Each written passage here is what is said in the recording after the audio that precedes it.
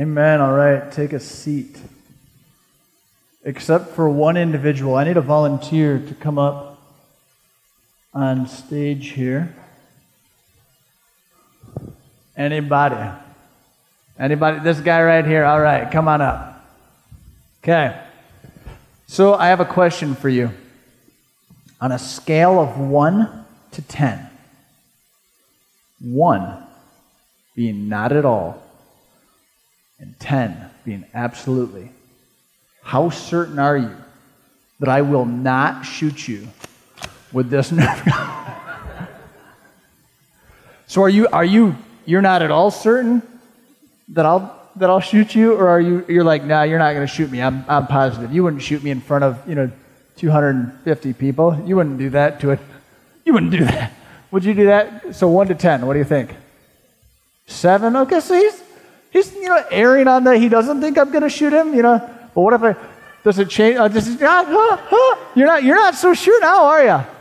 All right, you're good. You go back down. Life is full of uncertainty, right? That's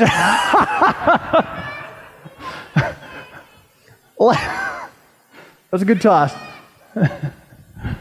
You want me to shoot it at you too? Oh, maybe after service I'll pop off a couple more rounds. You'll be good. So life is full of uncertainty, right? And that's what we're talking about this morning. We're talking about doubt. The definition of doubt is that it's a feeling of uncertainty or a lack of conviction. And that's our next step in our series, Getting Naked. Turn with me to the book of Matthew. Book of Matthew. This is the first book in the New Testament. Written by a guy named Matthew. Yeah, he was one of Jesus' disciples. He recorded the events of Jesus' ministry and life for us. And we're going to jump into Matthew chapter 3. Actually, we're going to be reading about a guy named John the Baptist. We read this starting in verse 13 of Matthew chapter 3. It says, "Then Jesus came from Galilee to the Jordan to be baptized by John." And this is John the Baptist. They called him John the Baptist because he baptized people. So, there you go. But John tried to deter him, saying, "I need to be baptized by you, and you come to me." So we think, wait a second. He's John the Baptist because he baptizes people. Why is he all like, whoa, I can't baptize you, Jesus? John the Baptist's ministry consisted of him going around telling people, you need to repent. Okay, stop doing the things that you're not supposed to do. Get baptized, because the kingdom of heaven, it's going to show up, right? The Messiah, the one we're waiting for, he's going to show up. Get ready. Get things in order. Jesus shows up, and John knows who Jesus is. So he says, whoa, I can't baptize you. You should be the one baptizing me. But Jesus replied, let it be so now. So come on, John, baptize me. You're the Baptist. It is proper for us to do this, to fulfill all righteousness. Then John consented. As soon as Jesus was baptized, he went up out of the water. At that moment, heaven was opened, and he saw the Spirit of God descending like a dove and alighting on him. And a voice from heaven said, "This is my Son whom I love. With him I am well pleased." I don't know about you, but I imagine this was probably a high point in the ministry of John. Right? He's been going around baptizing people, getting them ready for the kingdom of heaven, getting ready for the Messiah. And then Jesus, the one that John knows is the Messiah, shows up, has him baptize him. And then after the baptism, the heavens open up, the Spirit of God comes down, lands on Jesus, and this voice just thunders from heaven. Right now, I don't know, maybe I'm the only one, but I think if this happened during our next baptismal service, I'd freak out a little bit. I'd be like, the ceiling opens up and this is my Son. I'd be like, whoa, I want to hang out with whoever we just baptized because they're pretty good. So we might say that John, at this point, he might be riding some kind of spiritual high, right? This is a great point in his ministry. He knew who Jesus was, and now he just had this proclamation from heaven declaring who it was. And John is like, yeah. They've been waiting for the Messiah to come. This is just one more declaration that he's here. This is it. Let's go. Okay, fast forward. Jump to the book of Luke. Luke is the third book in the New Testament. We're going to continue a little bit of John's story here. Luke chapter 7.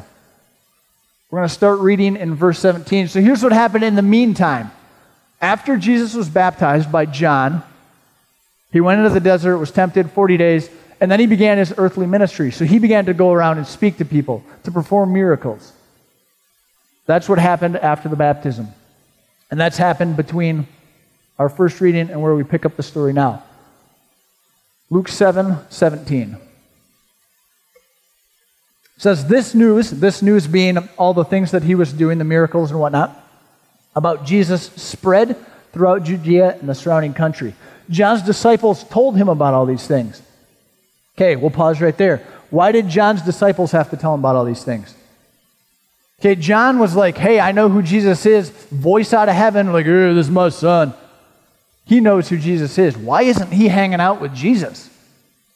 Well, you remember John the Baptist's ministry was telling people, hey, repent. Stop doing the things you're not supposed to do. Well, the king, Herod, had been sleeping with his brother's wife, and John was like, you can't do that. And Herod was like, yeah, I can. John was like, no, seriously, you got to cut that out. And Herod was like, I'm the king, I can do whatever I want, go to jail. So he sent John to jail. So John is in prison. So his disciples come to fill him in on all these things that Jesus has been doing. So after he hears about this, John calls two of his disciples, and he sent them to the Lord to ask, are you the one who is to come, or should we expect someone else? When the men came to Jesus, they said, John the Baptist sent us to you to ask, are you the one who is to come, or should we expect someone else? At that very time, Jesus cured many who had diseases, sicknesses, and evil spirits, and gave sight to many who were blind. So he replied to the messengers, go back and report to John what you've seen and heard. The blind receive sight. The lame walk. Those who have leprosy are cleansed. The deaf hear and the dead are raised, and the good news is proclaimed to the poor. There's a lot of uncertainty in life, but we say, what brought John the Baptist from this point? Knowing who Jesus is, the proclamation from heaven that this is the Son of God, to this point where he says, Jesus, are you the one? Or did we get that wrong? Why did John the Baptist doubt? And I think the question, why do we doubt? Why do we have uncertainty in our life? I think one of the reasons in John's case, as well as many times in our lives, is that his expectations and his experience did not line up. Growing up in the culture that he did, John would have had very specific ideas about what the Messiah would do, who he would be. And he says, Jesus is the Messiah. And there were certain things that went along with that in the mind of the Jewish people. So he says, hey, I imagine John sitting in his prison cell, and he says, okay, so Jesus is the Messiah, right? Yeah, that's right. He's like, Isaiah, the prophet, what did he say about the Messiah? He said he'll do a bunch of things. One of them, he said he'll set the captives free. Is that right? Yeah, that's right. Wait a second. I'm in jail. When's he going to do this captives free thing? Right? So his expectation of the Messiah is, hey, the Messiah is going to come. He's going to set the captives free. I'm in jail. Jesus, why aren't you setting me free? So there's this disconnect between what he expected of Jesus and what his life actually looked like. And I think in our lives, many times we go through a similar thing. Maybe our expectation is that God will always provide. One of the names of God is Jehovah Jireh. The Lord is our provider. And that is our expectation. But our experience is unemployment. We're not sure how we're going to put food on the table for our kids. We're not sure how we're going to make that next mortgage payment. And we say, wait a second. Maybe our expectation is, God, you look out for the weak, right? You protect the hurting and the powerless, but your experience is one of abuse. And you say, wait a second. Jesus, are you the one? Maybe your expectation is that Jesus, look, you healed so many people. Jesus is a healer. But our experience is the loss of a loved one through sickness. You say, Jesus, you healed so many people. I expected this of you. Where are you? Are you the one? Or do I need to go look somewhere else? There's that disconnect between our expectations and our experience. So we doubt, we have uncertainty, and we say, what do we do with this? It's one of the reasons why we doubt. But as we're in the series, Getting Naked, another question is, when we have these uncertainties, when we go through these periods in our life where we have doubt, what keeps us from being real about it? And I think there are a handful of reasons there. One of them could be shame. Last week, Pastor Ryan talked about shame. In fact, that shame lies. And maybe as you walk through a period in your life where you're just struggling with uncertainty about who God is and what it should look like, you hear that whisper. And that whisper says, whoa, I can't believe you. You're doubting. You're doubting? You think God's going to respond to that? Get out of here. And you start to buy into this. And shame just piles it on heavier and heavier. I think one reason why we hesitate to be real about our uncertainty is pride. We spend a lot of energy sometimes trying to put on this image that, hey, I'm somebody who's got it all together. My family, we've got it all together. We've got we're living the American dream. Everything is great and, white picket fence and daisies in the front yard. Leave it to Beaver.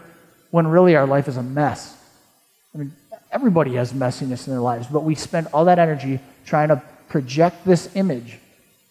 So then when we come to a time where we're like, I don't know what to do with this, we say, well, I can't let anybody see. They'll know that everything I've built up isn't real. So we hesitate. Maybe you hesitate to bring up doubts and uncertainties because you grew up in a system that said that doubt and faith could not coexist. That if you have any uncertainty, it means you have weak faith. So you say, well, I don't want to have weak faith. Maybe you were taught that if you have doubts or uncertainties, you must be walking away from God. So you say, well, I don't want anybody to know that I'm walking away from God, even though that isn't the case. Maybe you've expressed doubts before, and you were given very unhelpful responses. I want everyone to stand up this morning. We're going to wake up a little bit here. Go ahead and stand up. I need you to get out your best scolding voice. Right? Get your finger a wagging. Get your finger a wagging, okay?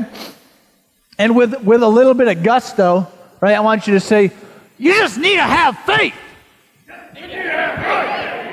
All right, that was good. All right, then you say, you need to pray more.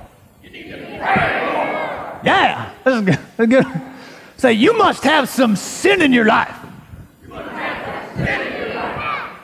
Good, all right, take a seat. That was good. That's right, this guy, he's got it. He's like, next time I'm going to let you can come up and do the message, dude. You've got energy. I like that. But maybe we've expressed uncertainty, and that was the response that we got. We said, I'm struggling with uncertainty, and people say, well, you just have to have faith. You're like, the bread is like, I'm not sure what to do with this. Or they say, hey, just pray more. And you're saying, dude, Right now, I'm uncertain whether or not God even hears my prayers, and your answer is to tell me to pray more? Be more helpful than that. And maybe that's been our experience. So we say, well, I'm not even going to tell anybody. While faith and doubt, I would propose to you, are not opposites, it is important to know that doubts left unchecked can cripple our faith. If we let doubt fester, we have all these uncertainties and we don't do anything with them, they can drag us down. However, if we wrestle with our doubts, this can actually strengthen our faith. Doubts can be the vehicle through which our faith grows. Now, I think it's very important that we pay attention to this. Do we have any wrestlers in the house? Any wrestlers? Right. So when you wrestle, right, I've never wrestled. Like, I don't look good in spandex. Don't imagine it. Don't imagine it. I don't look good in spandex, so it's like I can't wrestle. And I've tried hitting my siblings with chairs, and it didn't work. So I couldn't even do like the WWF kind of thing. So, but when you wrestle, right, you're all like down and you're grappling and you're trying to throw them on the ground, and then they're flipping you over, and then you're pinning them, and they're pushing you off, and you're doing all this stuff. Right? It's a struggle. Right? We live in a society that we want microwave answers for everything. Right? We want like the UFC, like one kick to the face, boom, doubt, you're out of here. So when we encounter uncertainties, we want something quick. Right? But usually if we take the first answer that sounds semi-logical, we're like, okay, I'll just run with that one because it's easier. No. When we have uncertainty in our life, we need to wrestle with it. Strap on that spandex and go head to head with that doubt and work through it, and that will strengthen your faith. How do we do that? A couple of things that we can do to wrestle with our faith. One of them is get naked about it. This means having an honest conversation, first of all, with yourself. Sometimes we have doubts, and we just take them at face value. We think, oh, well, there must be something legitimate to doubt. And so, you know what? There are good reasons sometimes to question and to dig in. Sometimes, though, if we examine it, the core of our doubts has nothing to do with what we actually think we're doubting. Sometimes our doubts are based on a false expectation of who God is or what He will do. In the case of John the Baptist, he had this expectation, oh, well, the Messiah will set the captives free. Well, and He did, just not in the way John was hoping as he sat in prison. If our expectation is that God will never let our bank account drop below some arbitrary minimum balance that we feel the need to live comfortably, it might not be a realistic expectation. If our expectation of God is that nobody that we love will ever get sick or die from sickness, not an expectation based in reality. If our expectation is that nothing bad will ever happen to our kids, to our family, to our friends, what do we base that on? Sometimes our expectations of God have nothing to do with what God has revealed to us about Himself. So it's worth that honest conversation with yourself to say, where did I even get this expectation? And you can grapple with that. The other part is having an honest conversation with others. There might be people sitting one aisle over from you, and they've walked through something very similar in their life. And you say, I'm really struggling with this. I'm not sure, my expectations of God are this, but my experience is this, and I can't figure it out. And maybe they would say, you know what? I walked through that. I had those same doubts, and this is how I came through that. This is what happened. And maybe they'll share their story with you. And you'll be able to learn from their experience. So have an honest conversation with yourself. Have an honest conversation with others about your uncertainty. Don't keep it all in. Again, it will fester, cripple your faith. The other thing is, if you want to wrestle with your doubts in order to strengthen your faith, very important that you go where faith will grow. The environment that you put yourself in can either hurt or help your efforts. I don't know much about farming, okay? I really don't. But I would imagine there are very few individuals who set out to be citrus farmers that say, you know what, I think I'm going to set up a citrus farm at the North Pole. I don't imagine that is a thing. Because from what I understand, those are not ideal conditions for a citrus crop. In the same way, when we are struggling with doubt and uncertainty in our life, and we say, I've got to wrestle through this, I want to strengthen my faith, you want to go somewhere that is conducive to growing your faith. Maybe don't grab tickets to the next Richard Dawkins symposium. Brilliant guy. Probably not the environment for you to grow your faith.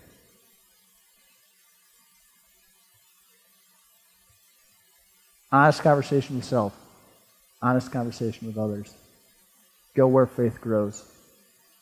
If you're a first-time visitor here, maybe that means, and you're struggling with some uncertainty, maybe that means you come back next week. If you go here all the time, maybe it means you get plugged into a small group that will be launching again in February. To be in community with people to where you can say, this is what I'm struggling with. And they can speak truth into your life, excuse me, as you work through that. Students, you're not immune to doubt as you wrestle with uncertainties in life. It means you have a conversation with your parents. You say, Mom and Dad, I am struggling with this. What do you think about this? How do I balance my expectations and my experience? Have that conversation with your parents, students. Or show up here Sunday nights, 5 o'clock. Ask the hard questions. I tell our students all the time, as you read through Scripture, ask questions. There's some stuff that does not make sense, and we have to work through it. Which shameless plug, youth starts tonight, 5 o'clock. 5 o'clock. Did I mention I'm the youth pastor? So get plugged in. Go somewhere where you can have that conversation with somebody. This morning we are going to hear a little bit of our very own Pastor Ryan's story. So let's give that a watch here. What I realized through the entire experience is that faith and doubt aren't necessarily opposites. That doubt is often the pulse of our faith. My name is Ryan, and this is part of my story. I grew up in a Christian home, went to this church growing up, got baptized here, ended up getting married in this church, and grew up in the youth group here in the kids program, and just had a pretty easy, what you would say, normal Christian life, just growing up. I had it good. I entered my senior year in high school and excited about opportunity for college and what's next in my life. And I was getting offers to go play sports in some colleges and just felt like the right thing for me in my faith and where I was at is I really needed to go to a Christian university. Ended up picking Cornerstone University, a Christian college in Grand Rapids. That summer after I graduated high school, I experienced death for the first time. My brother-in-law was killed in a motorcycle accident on July 4th, 2001. And I remember just being an 18-year-old that just graduated high school, kind of going, why? Why, God? Why now? Why do this to my sister? Why do it to my nephew, who was almost 2 at the time? I just started saying, why, God? Why? And through that all, I think I began to doubt the goodness of God. I entered my sophomore year and had an awesome year. I was really excited to learn about all this communication stuff and education, and I was really excited. And I met really the core of my best friends at college my sophomore year at Cornerstone, and we were just having a great time. It was just a really good year for me. And then everything changed my junior year of college. There were 4 of us who had an on-campus apartment. It was myself and 3 other roommates. And it was just so exciting. 2 of us were majoring in education. The other 2 were majoring in ministry. We were just really a close group of friends. And then we all went on Thanksgiving break. We all broke off and went to our homes. And I was enjoying Thanksgiving break. And it was the day after Black Friday, November 29th, 2003. I had just gone and saw a movie here in town with Katie, my wife. We went to my parents' house, and I remember my mom saying, Ryan and Katie, can you please sit down on the sofa? We need to talk. And of course, I'm like, oh man, I'm getting in trouble by mom and dad. Here it is. And they got a call from the university saying that my roommate was killed in a car accident. And I lost one of my best friends. And I remember sitting in my parents' room just absolutely feeling shocked. Like, no, he's too young. He's way too young. Why is this all happening? The next day was Sunday, and we went back up to college. And I remember the 3 of us in our living room for about an hour just staring in silence. Because as we turn around and look, there's that empty desk that will never be filled by Lucas again. The empty bed that will never be filled by Lucas again. His spot in the kitchen cupboards that will always be empty now. And that Sunday night, the spiritual formation director of the college came into our apartment, and he went around to all of us. And he says, Ryan, how are you doing? And I said, I'll be honest, I am angry at God right now. And I'm starting to doubt who he is. I remember one time at chapel, still doubting. And we started to sing the song, How Great Is Our God. And I couldn't sing it. Because I'm like, God, I don't even know if you're there. I don't even know. All I see is chaos and hurt and pain in my life, and I cannot sing how great you are. But it was like God saying, then who? Then who created all this? If you want to doubt me, fine, Ryan, doubt me. But you have to figure, then who? And I don't know if it was the Holy Spirit, I don't know what it was, but I was never a hand raiser in worship. In an act of surrender, I threw my hands up in worship and started just worshiping how great is our God. And in that moment, I realized it was just an act of surrender. And it was so freeing to sit at chapel and close my eyes in the midst of all my brokenness and pain that I've experienced the previous months and throw my hands up like touchdown Jesus and just start worshiping the maker of the universe. There is so much power in experiencing Jesus. That Jesus changes everything. Fast forward many years, and Katie and I got married. Katie gets pregnant, and we have a miscarriage.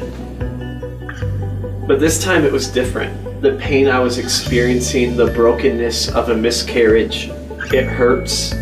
It's awful. It's awful to go and tell your kids that you aren't going to have that baby brother anymore after they're so excited to go pick out all the clothes. That hurts. There's pain. But this time around, I wasn't doubting God. I was surrendering. I was trusting. And I was experiencing power in the name of Jesus. Because nothing is greater than your doubt than the name of Jesus. Jesus changes everything. So don't be afraid of your doubt. I realize there's still times I question, I wonder, but I'm not afraid. And I don't think we should be afraid of doubt. I think doubt is a healthy thing that we experience when we go through. But begin to doubt your doubts and understand that faith and doubt aren't opposites. They can easily go hand in hand. And just surrender your life in trust in the name of Jesus Christ.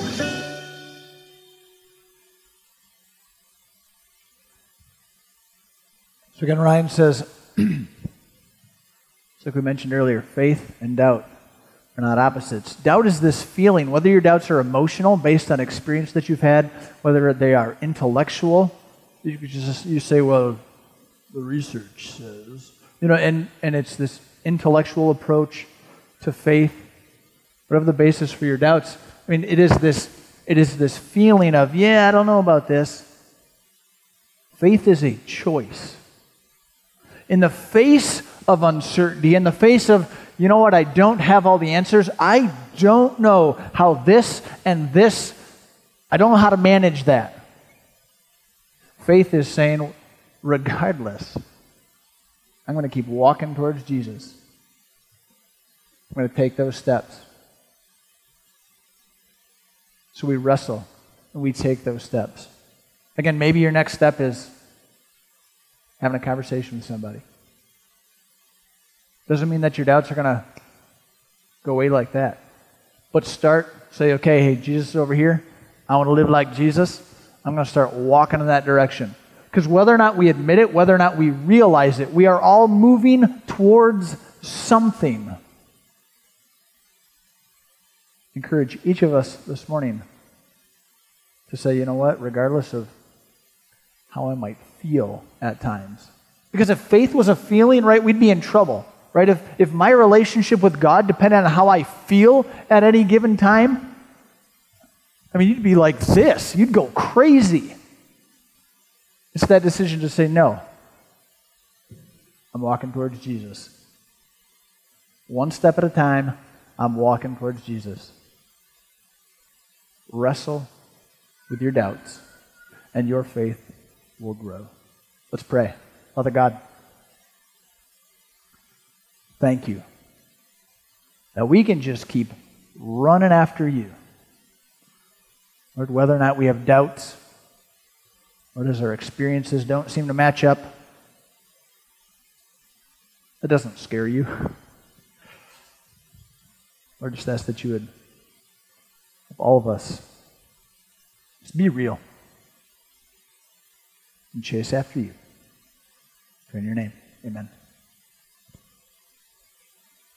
No matter the amount of shame or the amount of doubt, Jesus changes everything. And I think that's something worth celebrating this morning. Ushers, you may come forward. For those of you who are new or are just visiting, feel free to sit on your wallets. But we give because Jesus is the one. He is the one who heals and saves, and he is the one who helps us in our moments of shame or in our moments where we're doubting who we are or who he is. And we give because we can share who Jesus is. We can share the one to the rest of the world and to our community here in Sturgis. And I think that's amazing, and that's a gift that we get to give. Father, we come before you and we thank you just for sending Jesus, sending the one who can meet us where we're at, regardless of how messy or clean we are. And we thank you that we have the opportunity to gather together and celebrate you and celebrate the change that you can make in our lives.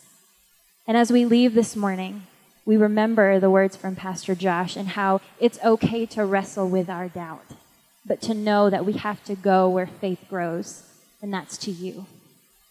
We thank you. We pray that you would take the giving this morning and that you would use it to further the kingdom and ultimately bring back all the glory and honor to you. We pray this in your Son's mighty and powerful name. Amen.